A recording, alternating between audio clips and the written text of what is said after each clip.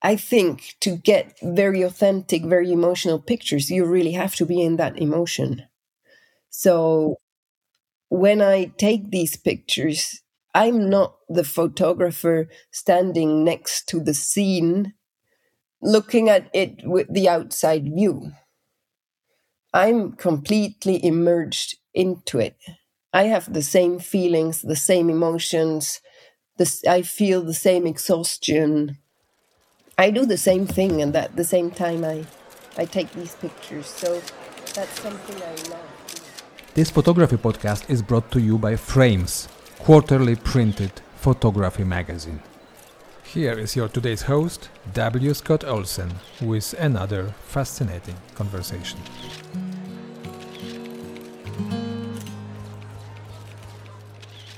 Well, hello, everyone, and welcome to another podcast from Frames Magazine. My name is Scott Olsen, and today, folks, we are more or less going to go mountaineering. We're going over to Switzerland. We're going to the Alps, and we're going to talk about the very best way to photograph that kind of landscape and the issues and the promises and the problems that come with it.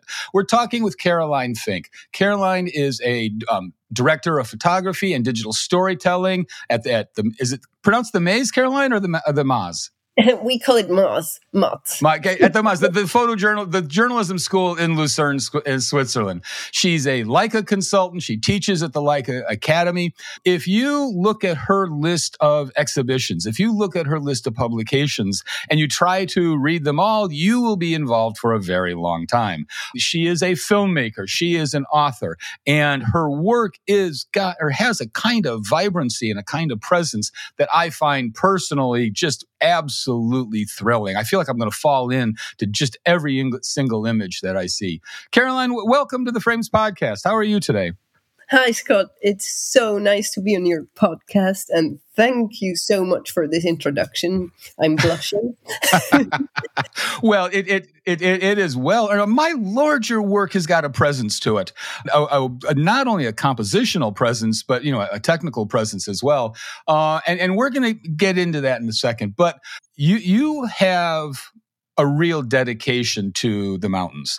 Everything that I've read about you talk about the personal, not only attraction, but affection and dedication you have to the mountains and especially the Alps. Tell me about your relationship with landscape. Even before you get to photography or filmmaking, tell me how the land influences who you are. Well, that's a big question. But, of course, it started very early. Growing up in Switzerland, I had this very kind of traditional growing up. I grew up in the flatlands, but still the mountains are very close. And it's very traditional that with your family, or in my case, with my grandparents, I went hiking when I was kind of 2 or 3 years old. And then I learned skiing, and then we went to mountain vacation. And that's how it all started, basically. But then when I was a teenager, I thought this was all horrible. Like most teenagers. Yep. So then when I was about 20 years old, when I started my studies at university, I somehow rediscovered the mountains. And ironically, this happened in Nepal. And it was the first time I saw the Himalayas. I remember this one night when I was standing outside and there were these 8,000-meter peaks in moonlight. And I thought, I want to climb mountains. So now, but you never had that feeling in Switzerland? Not before, no. Because I think I was too used to the view and too used to it. So it was just normal, something very normal. I didn't even realize that there were beautiful, majestic mountains where I live. So I had to go far away to realize it. And then when I came back, I started mountaineering. And I would say it was the first sunrise I saw very early morning climbing with a mountain guide friend on a ridge above 4,000 meters. That was it. We call it the virus. But I had the mountain virus, and it felt like falling in love. It felt like, wow, that's what I want to do. That's where my place is. And that's how it all started. I know that feeling very well. Do you think it's an attraction to a kind of personal accomplishment, or do you think it's that kind of endless being surprised? Every 5 steps, it seems like you're presented with another view and something you didn't expect. What about the virus caught you? Yes. This is a question that I've been thinking about for the past 25 years. About time you came up with an There are many answers to it. And I think that mountaineering is a perfect mix of getting very involved with very archaic, very beautiful landscapes, which for me are very important. I often also had the feeling that when I was in a world that's far away from the man-made, I had a certain connection to nature and to something universal that I didn't feel in civilization. So this was one thing. But then, of course, there's also this feeling of yes, you can, and this feeling of this thing looks impossible, and then you accomplish something, which is a very beautiful feeling, and which probably gives you a lot of dopamine without knowing. Yeah. So for me, it's a whole mix of landscape, of getting in touch with earth, of getting in touch with myself, and also accomplishing something, but also very beautiful friendships that have evolved, because you cannot go mountaineering on your own. You have very strong, we call it Kameradschaft, like comradeship, Right. or something, which is something very beautiful and something very profound. You've used the word beautiful about 17 times here, and you're absolutely right. But you are not a casual mountain climber. You've got a resume that goes on for quite some time. And mountaineering is at least one level a very technical activity. The way that you have to understand your gear, the way you have to understand and trust your partners. There's an awful lot of technical stuff involved with the kind of mountaineering that you do, all to achieve a moment of transcendence or beauty or stuff like that. Talk to me a little bit about the kind of mountaineering that you do.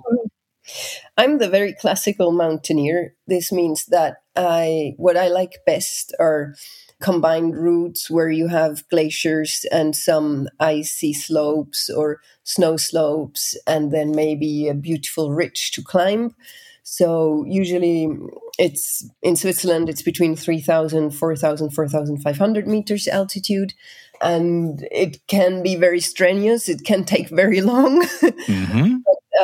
Yes, it's basically the mountaineering that maybe you also know from films, with people using ropes and harnesses and carabiners, helmets, crampons, ice axes. That's the thing which I love doing.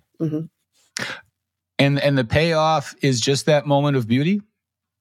Well, it's not just one moment. It can be 10 hours of beauty when you start at 3 a.m. in a clear night sky and there's no artificial lights, and then you have sunrise, and then you have time with your friends, and then you reach the summit, and it's just the whole experience that makes it so beautiful. And when I was 20 something years old, I remember it was a poster with a quote on it, and it said, "It's through our efforts that we prepare ourselves to receive grace."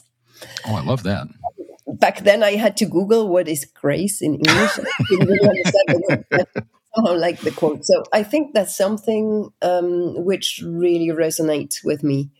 That I firmly believe that the more you invest into something, the greater the reward is. It's the same in mountaineering, in photography, in anything. Well, that's a wonderful transition then. So, okay, you've discovered the mountains. You've become a mountaineer. If I'm not mistaken, you got your college degree in sociology, though, right? Yes. So where does the camera come into your life? The camera came in very early. When I was a kid, when I was fascinated by this magic box that has buttons on it, and then pictures come out. And it was very early. Maybe I was 5 or 6 years old when I wanted a camera, and I actually received a small one, like a compact camera with film, of course. And that's when it started. But for me, it was always a hobby. It was something that I didn't consider to be a profession, because I remember that I talked about this being that I would like to be a photographer, but in my family, people didn't really know what photographers did. So they were kind of cautious in supporting me in that. When it really came into my life, into my professional life, was also, this was connected to mountaineering, because I always had a camera with me from the first day on. And I took pictures, and I slowly started to work as a journalist during my studies. And suddenly I realized that, hey, I love photography. So I could also tell them, the editors, that I have pictures. Would you like them? Mm-hmm. So you were writing first as a journalist? First, I was writing for maybe a year or so. But then I quickly realized that there's another part that could be very helpful for this kind of work I did back then. I mean, Leica has partnered with you for a lot of this mountaineering stuff, and the launch portfolio for the M11 included a bunch of your work. I've tried photographing in the mountains. I've tried telephoto lenses. I've tried wide-angle lenses. I've tried everything I can imagine, and I have yet to come up with a mountain photograph that is anything more than adequate. For some reason, and it may just be my eye, it may just be the way I'm imagining how to capture that landscape, I cannot come up with anything that has nearly the resonance of your work, or the work of other people who've done just spectacular mountain stuff. What is the challenge? Both technically and aesthetic, both technically and artistic of shooting in the mountains. Technically, the biggest challenge is weight, because in the way I work, I call it kind of embedded photography, because I'm not taking the helicopter somewhere. I just do a mountaineering tour as I would do it otherwise, and I have my camera with me. So weight is crucial. This means that I always had to minimize my equipment to a minimum. So it's this what also came into play with, especially with the M cameras, that I want maximum quality with minimum equipment. So that's a big challenge. You cannot put another 3 kilos in your backpack if you go for a mountaineering tour for 16, 17, 18 hours. You will just be too slow.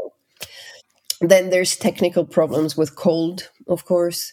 You need really good batteries. You need backup batteries and stuff, because some batteries really don't like the cold. And then artistically, the good thing is that when you're mountaineering, you're naturally up and awake during the time of sunrise. Maybe also sunset, but then maybe you're in trouble because you should get back to the hut. Yeah.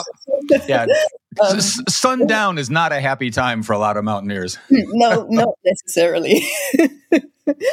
But this means that you're out there somewhere where normally other people don't go during a time of the day when you have the most beautiful lights. So this makes it, in a way, maybe easier to get really, really fantastic shots. On the other hand, you're always very dependent on the weather, which can be very annoying especially if it's not a private mountaineering tour, but the shooting for a client. This can be very, very difficult to pick the right day with the right conditions, with the right weather. Yes, so that's basically the biggest struggle we have. Yeah, but I'm looking at your images, each of which is just completely brilliant. And I'm the technical mastery there. I'm going to just go back to technical for the artistic for a second. With all that snow, with all that sky, you've still got really crisp everything. Not only the colors, but the snow, the rock that's visible. I have yet to be in camera or in post production. I have yet to be able to achieve the kind of what's the word I'm looking for? presence that your images carry.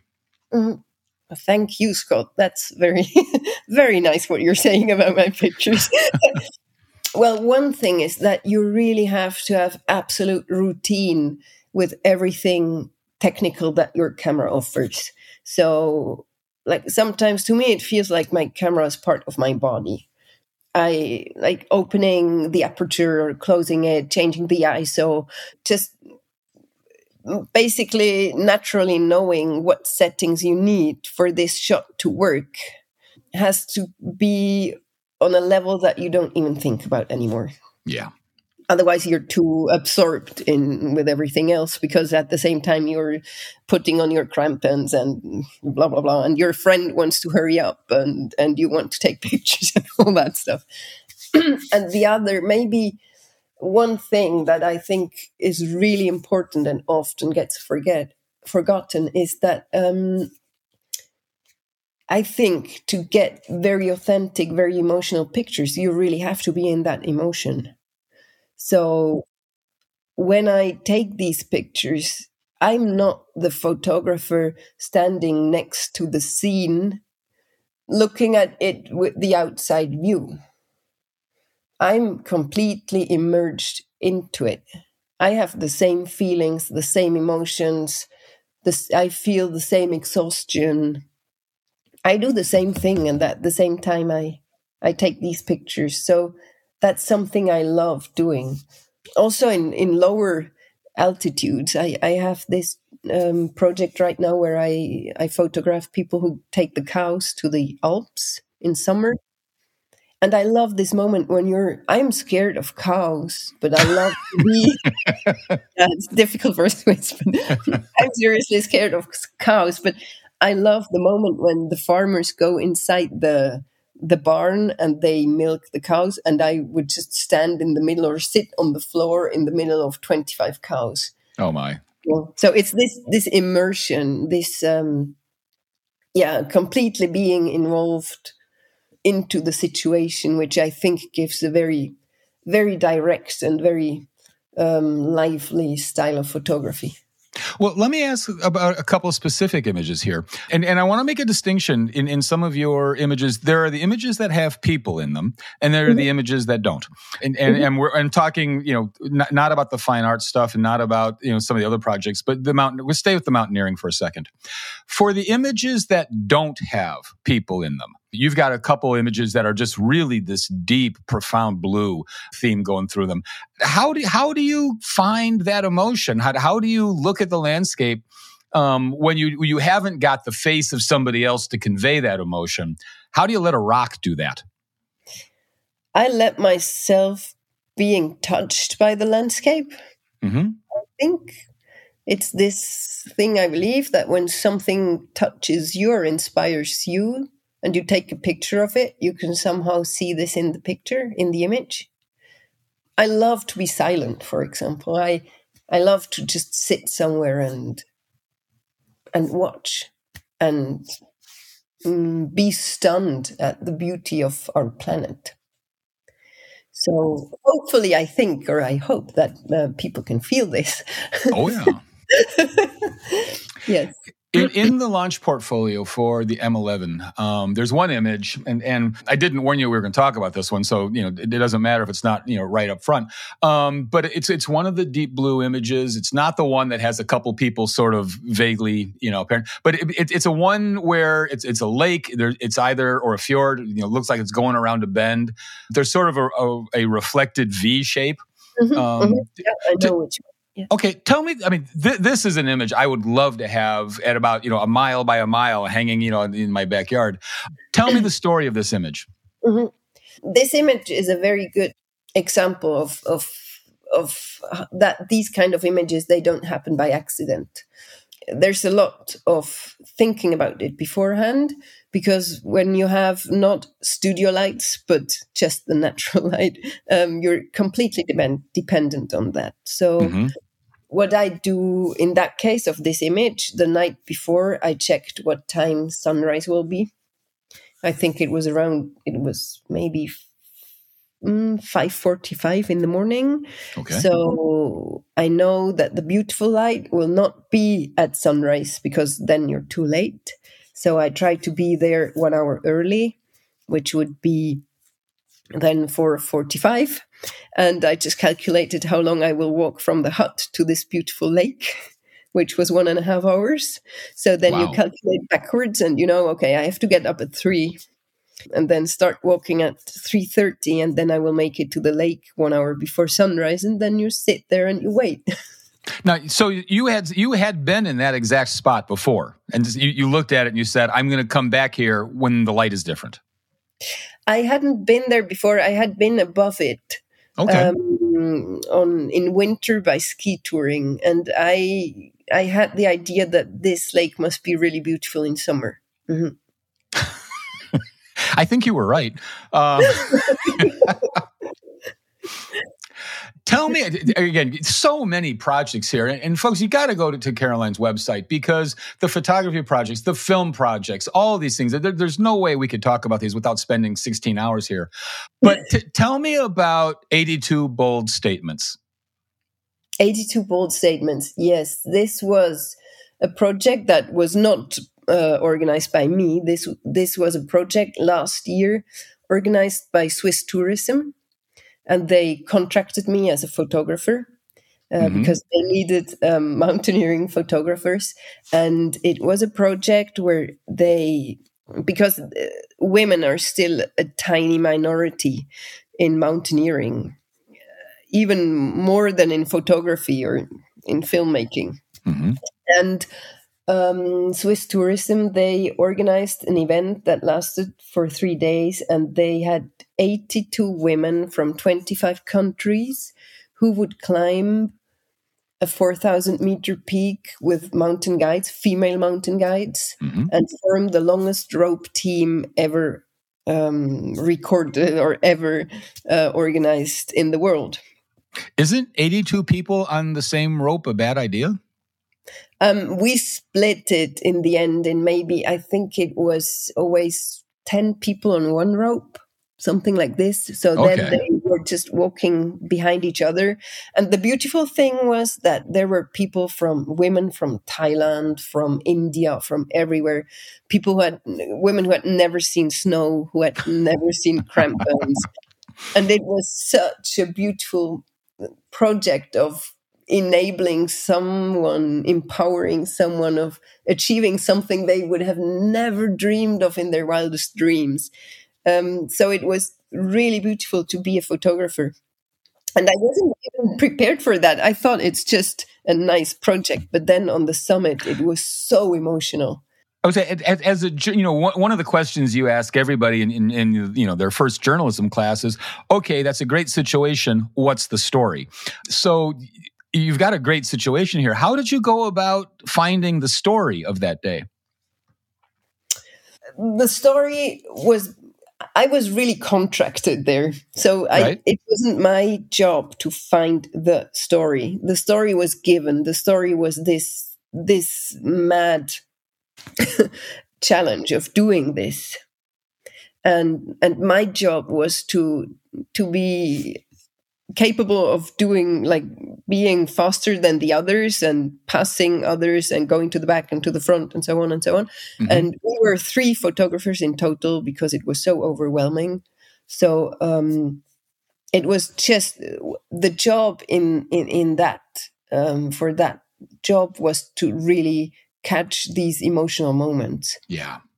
And we were taking pictures and filming at the same time, which is always driving you crazy. So it was a crazy day being in 4,000 meters altitude, taking pictures, doing small interviews with people who needed something for their own Insta account, filming. And I think we all were breathing in the morning and breathing out at 10 a.m. when we did the Well, I'm looking at the images now, and where I was going is, the situation is the one that you were given.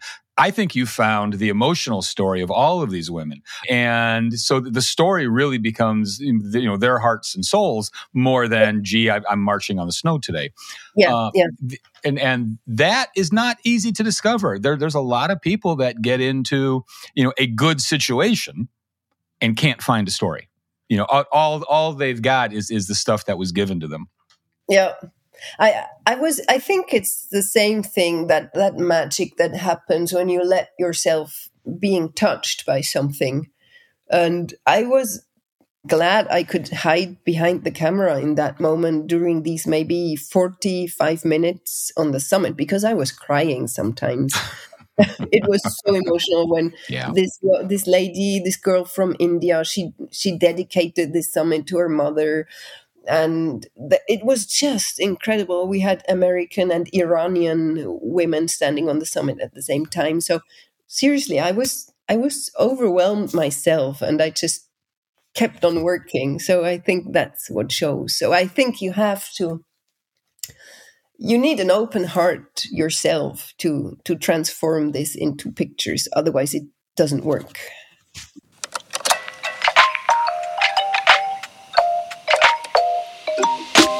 Let's take just a quick break.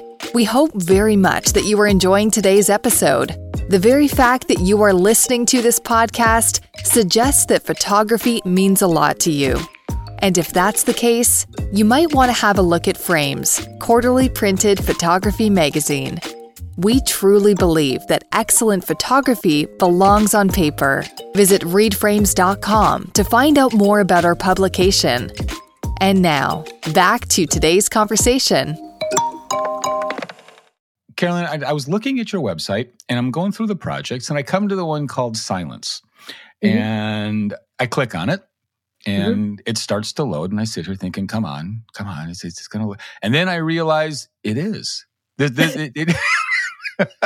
And all of a sudden the title made sense, and I thought, oh, what a cool thing. Tell me about this series. Tell me about this project. Mm-hmm. It was a project that evolved about 10 years ago. And when it started, it was not something that I thought as a project. I love taking pictures in which you basically see nothing. And I think when I started questioning myself why I did this, it was some sort of a rebel act. Because in the area of mountaineering photography, there's a lot of, the steeper, the better, the louder, the crazier, the faster, the higher, the better. Right. And that's something that's not me.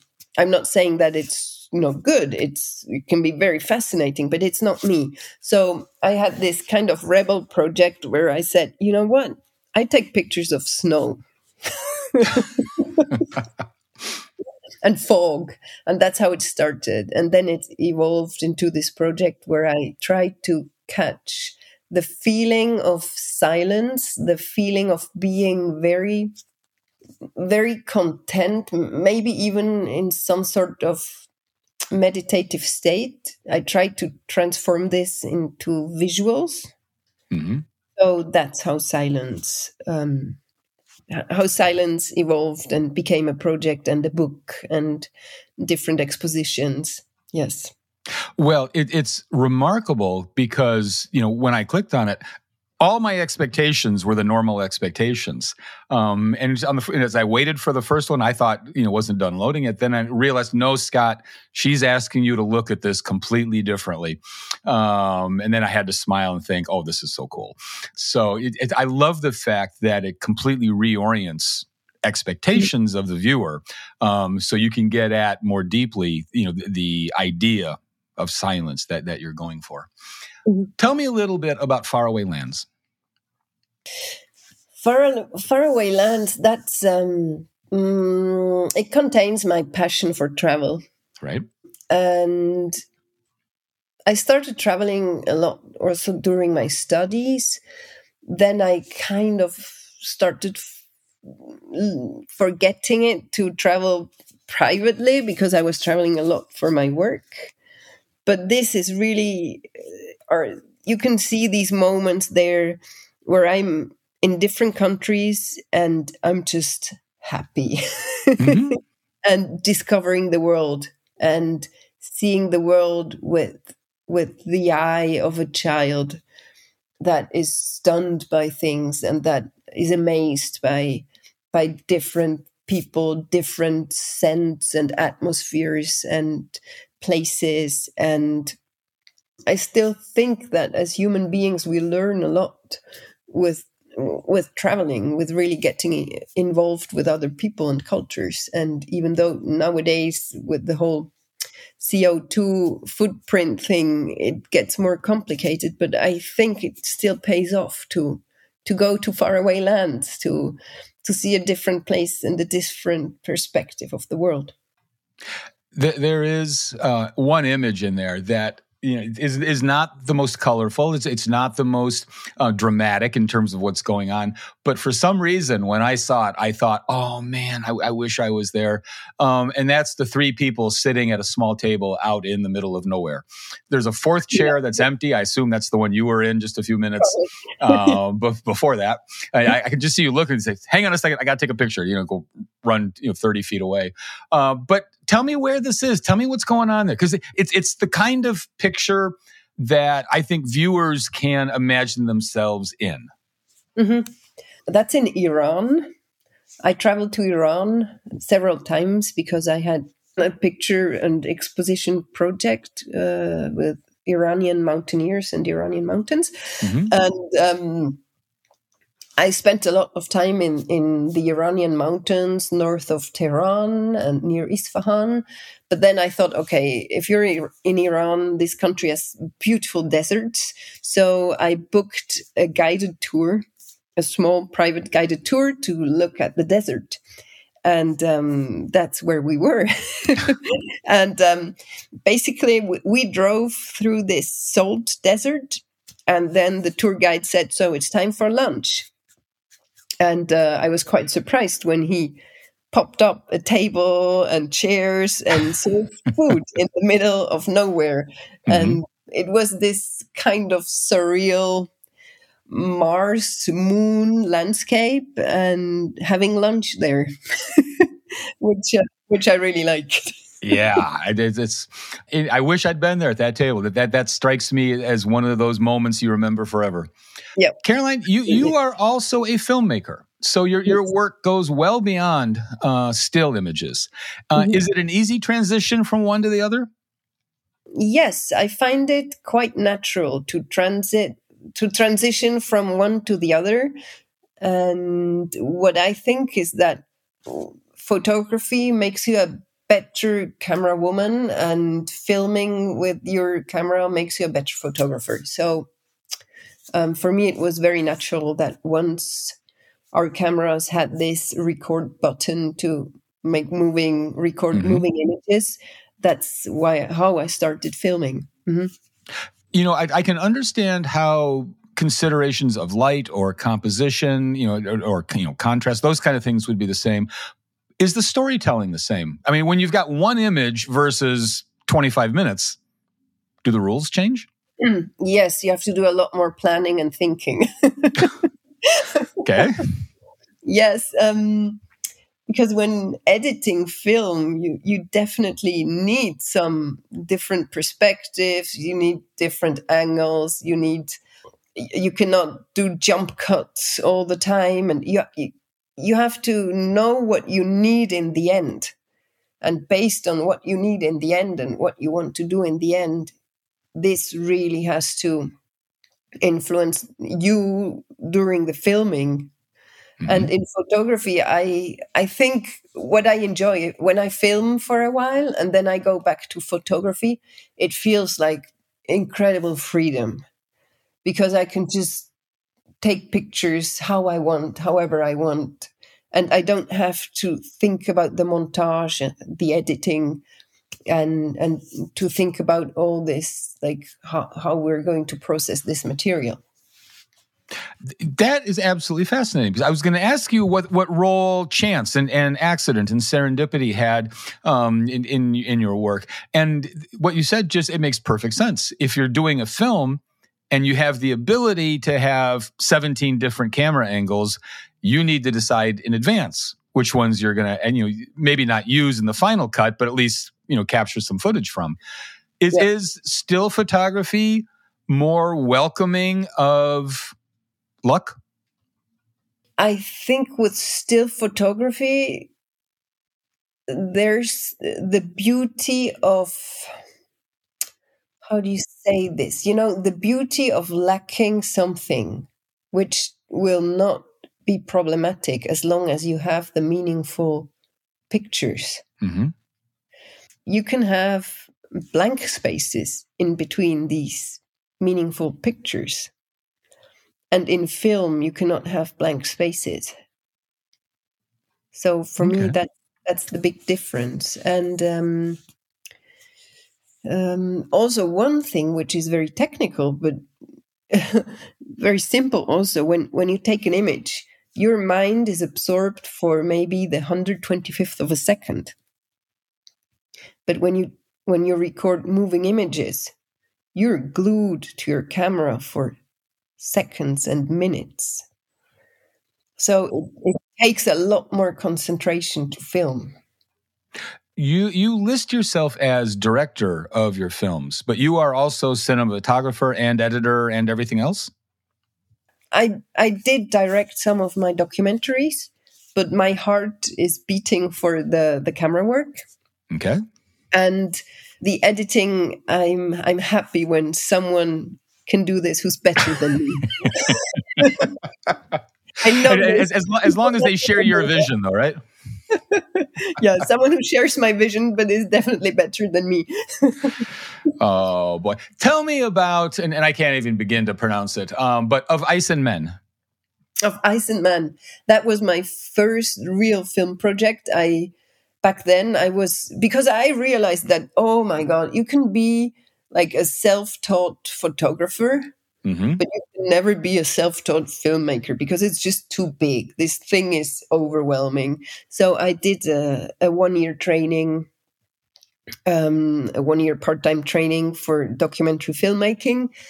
And this was my final project. And that's how it started. And I remember that I was back to the landscapes, and I told my producer that I want to portray this glacier. And that's when I learned that glaciers don't talk and don't do anything, and that's difficult for filmmaking.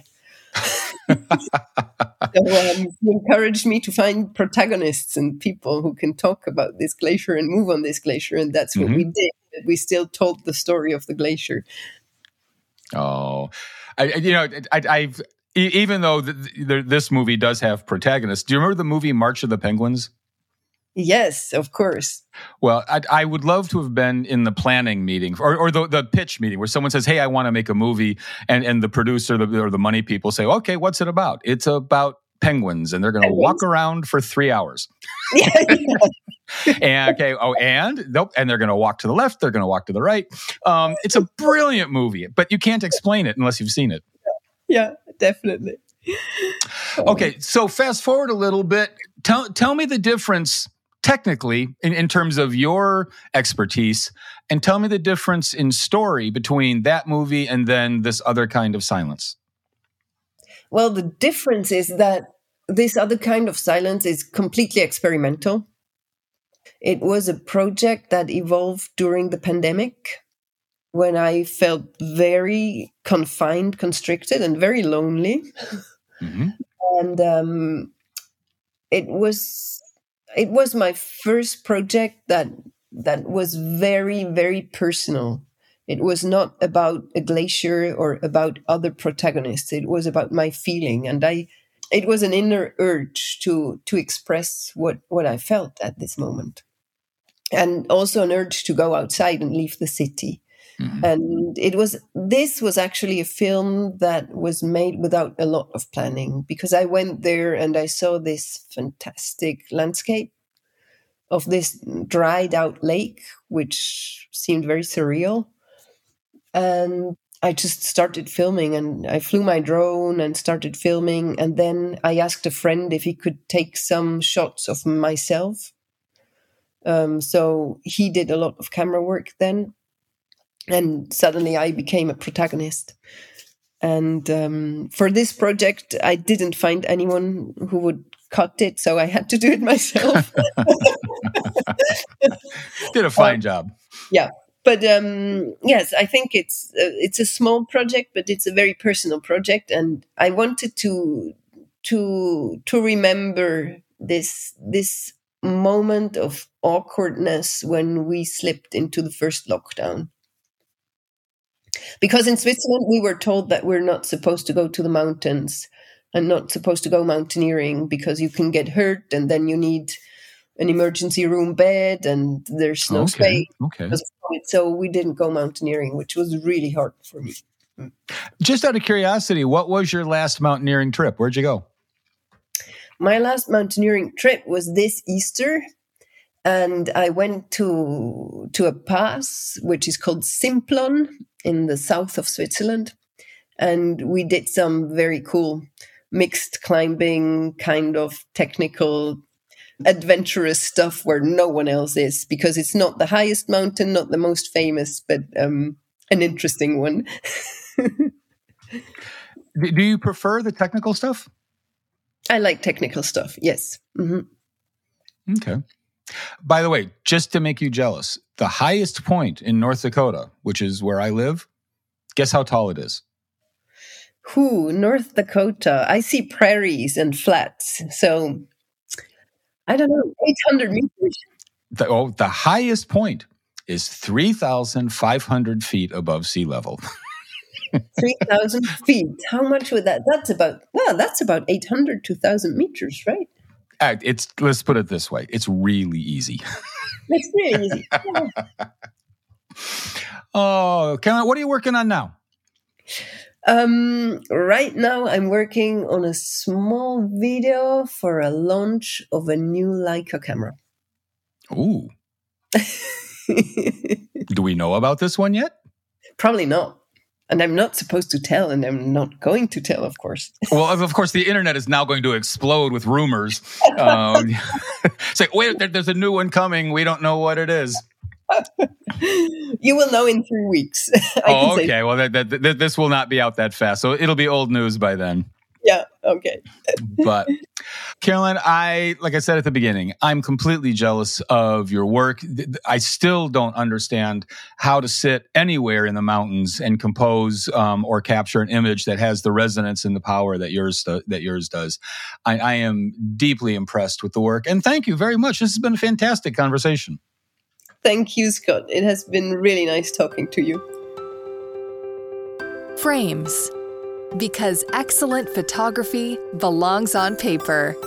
Visit us at www.readframes.com.